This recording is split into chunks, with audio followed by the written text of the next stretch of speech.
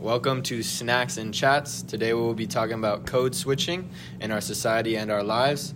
This podcast is brought to you by Yamani Scoggins, Michelle Uraza, Esmeralda Ciordia, David James, our guest, and Giselle Tobar, who will speak at the end, and myself, Jaeger Weiss. First of all, code switching is changing the way you speak and act in front of different groups of people.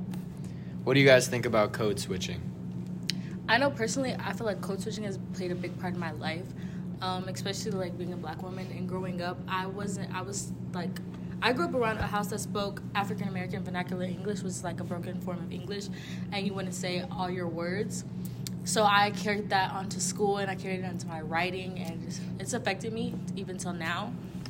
But I more so code switch when I'm in a professional setting because it's not accepted to speak the way that I was raised, if that makes sense. I don't know if anybody else has had that experience. Yeah, I mean, I get that. Even with friends, like coworkers, like they have like their own little group in the work area, but like if they don't talk to you like that, they talk to you differently, like how they talk to customers. Personally, I speak two languages, which is Spanish and English, so I think like the way I communicate with them is pretty I guess different with each other. Even when I speak in Spanish, I talk with them different. Like it's like the same thing as English, like slang and professional, I guess. And I think it's like pretty important, like just communicating with different people. Mm-hmm. Yeah, definitely. Now we will be moving on to our guest, Mr. David. He is my boss at work, and I'm thankful for him for spending that time to come talk with us about code switching. Oh, well, thank you for having me.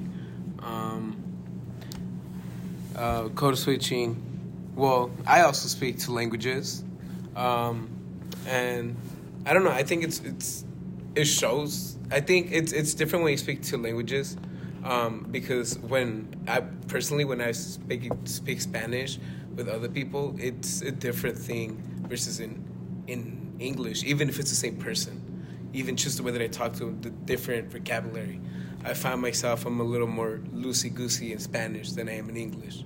I'm a little more, I don't want to say more uptight or professional about my wording, but yeah, I guess that's the way I'd put it. But yeah, in Spanish, it's a lot more fluent, more just go with the flow. And what was your first language? Honestly, I think I'd say Spanish. Spanish? Yeah. Oh, so yeah, mine was Spanish as well. Yeah, I definitely do speak differently when, I speak Spanish. It's, because I speak Spanish with, my family and all that, so it's, I'm more loose, like you said, in Spanish, for sure. Do you guys think that it's appropriate to, ask somebody to speak differently to make it socially acceptable for others? Me personally, no, because I think every person should be their most authentic self and original. I think changing to be acceptable or accepted by everybody is wrong in my opinion, and I think everybody should be themselves instead of try to change to other people's needs and likes. Yeah, definitely, I agree. But I think there's also a little limit with that. Yeah. It's I'm not gonna go up to a professor and be like, hey, what's up, bro, you know? Yeah. Exactly. I feel like there is a professional standpoint, but at the same time, people losing their jobs, people not getting hired because, for instance, they grew up speaking Spanish or they grew up speaking, a different language, and it's hard for them to communicate, and for somebody to lose an opportunity, such as jobs or just any kind of opportunity, it kind of sucks. Yeah. I mean, I have a coworker that he's really, he doesn't have a code switch with customers. He's very, loose. And yeah, that's cool and all, but sometimes I'm okay, yeah. At some point you gotta be professional, you know? Right. At some point you can't be yeah, dude, whatever. But, their customers, you gotta treat them with some sort of respect, too. Respect is important. Yeah. I agree. I wonder what that says about a person, though, to be able to just be, one way all the way through, not switching at all, not being able to switch just off. keeping it consistent, you know. Yeah, have a definitive personality, right, you're just straightforward. Right. Yeah. Giselle, what do you think about code switching? So for me, code switching, so I grew up in a Spanish household, so I would have to code switch between the two languages as well. And as I've grown up, my Spanish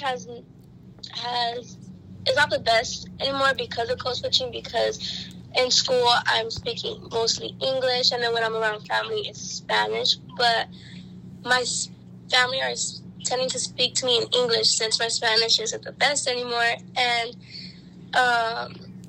it just shows that like code switching can change the way a person speaks. Thank you. Thank you, Giselle. So today we talked about code switching and how it's affected our society and our lives personally. And that was Snacks and Chats. Thank you. Thank you, guys. Thank you. Bye.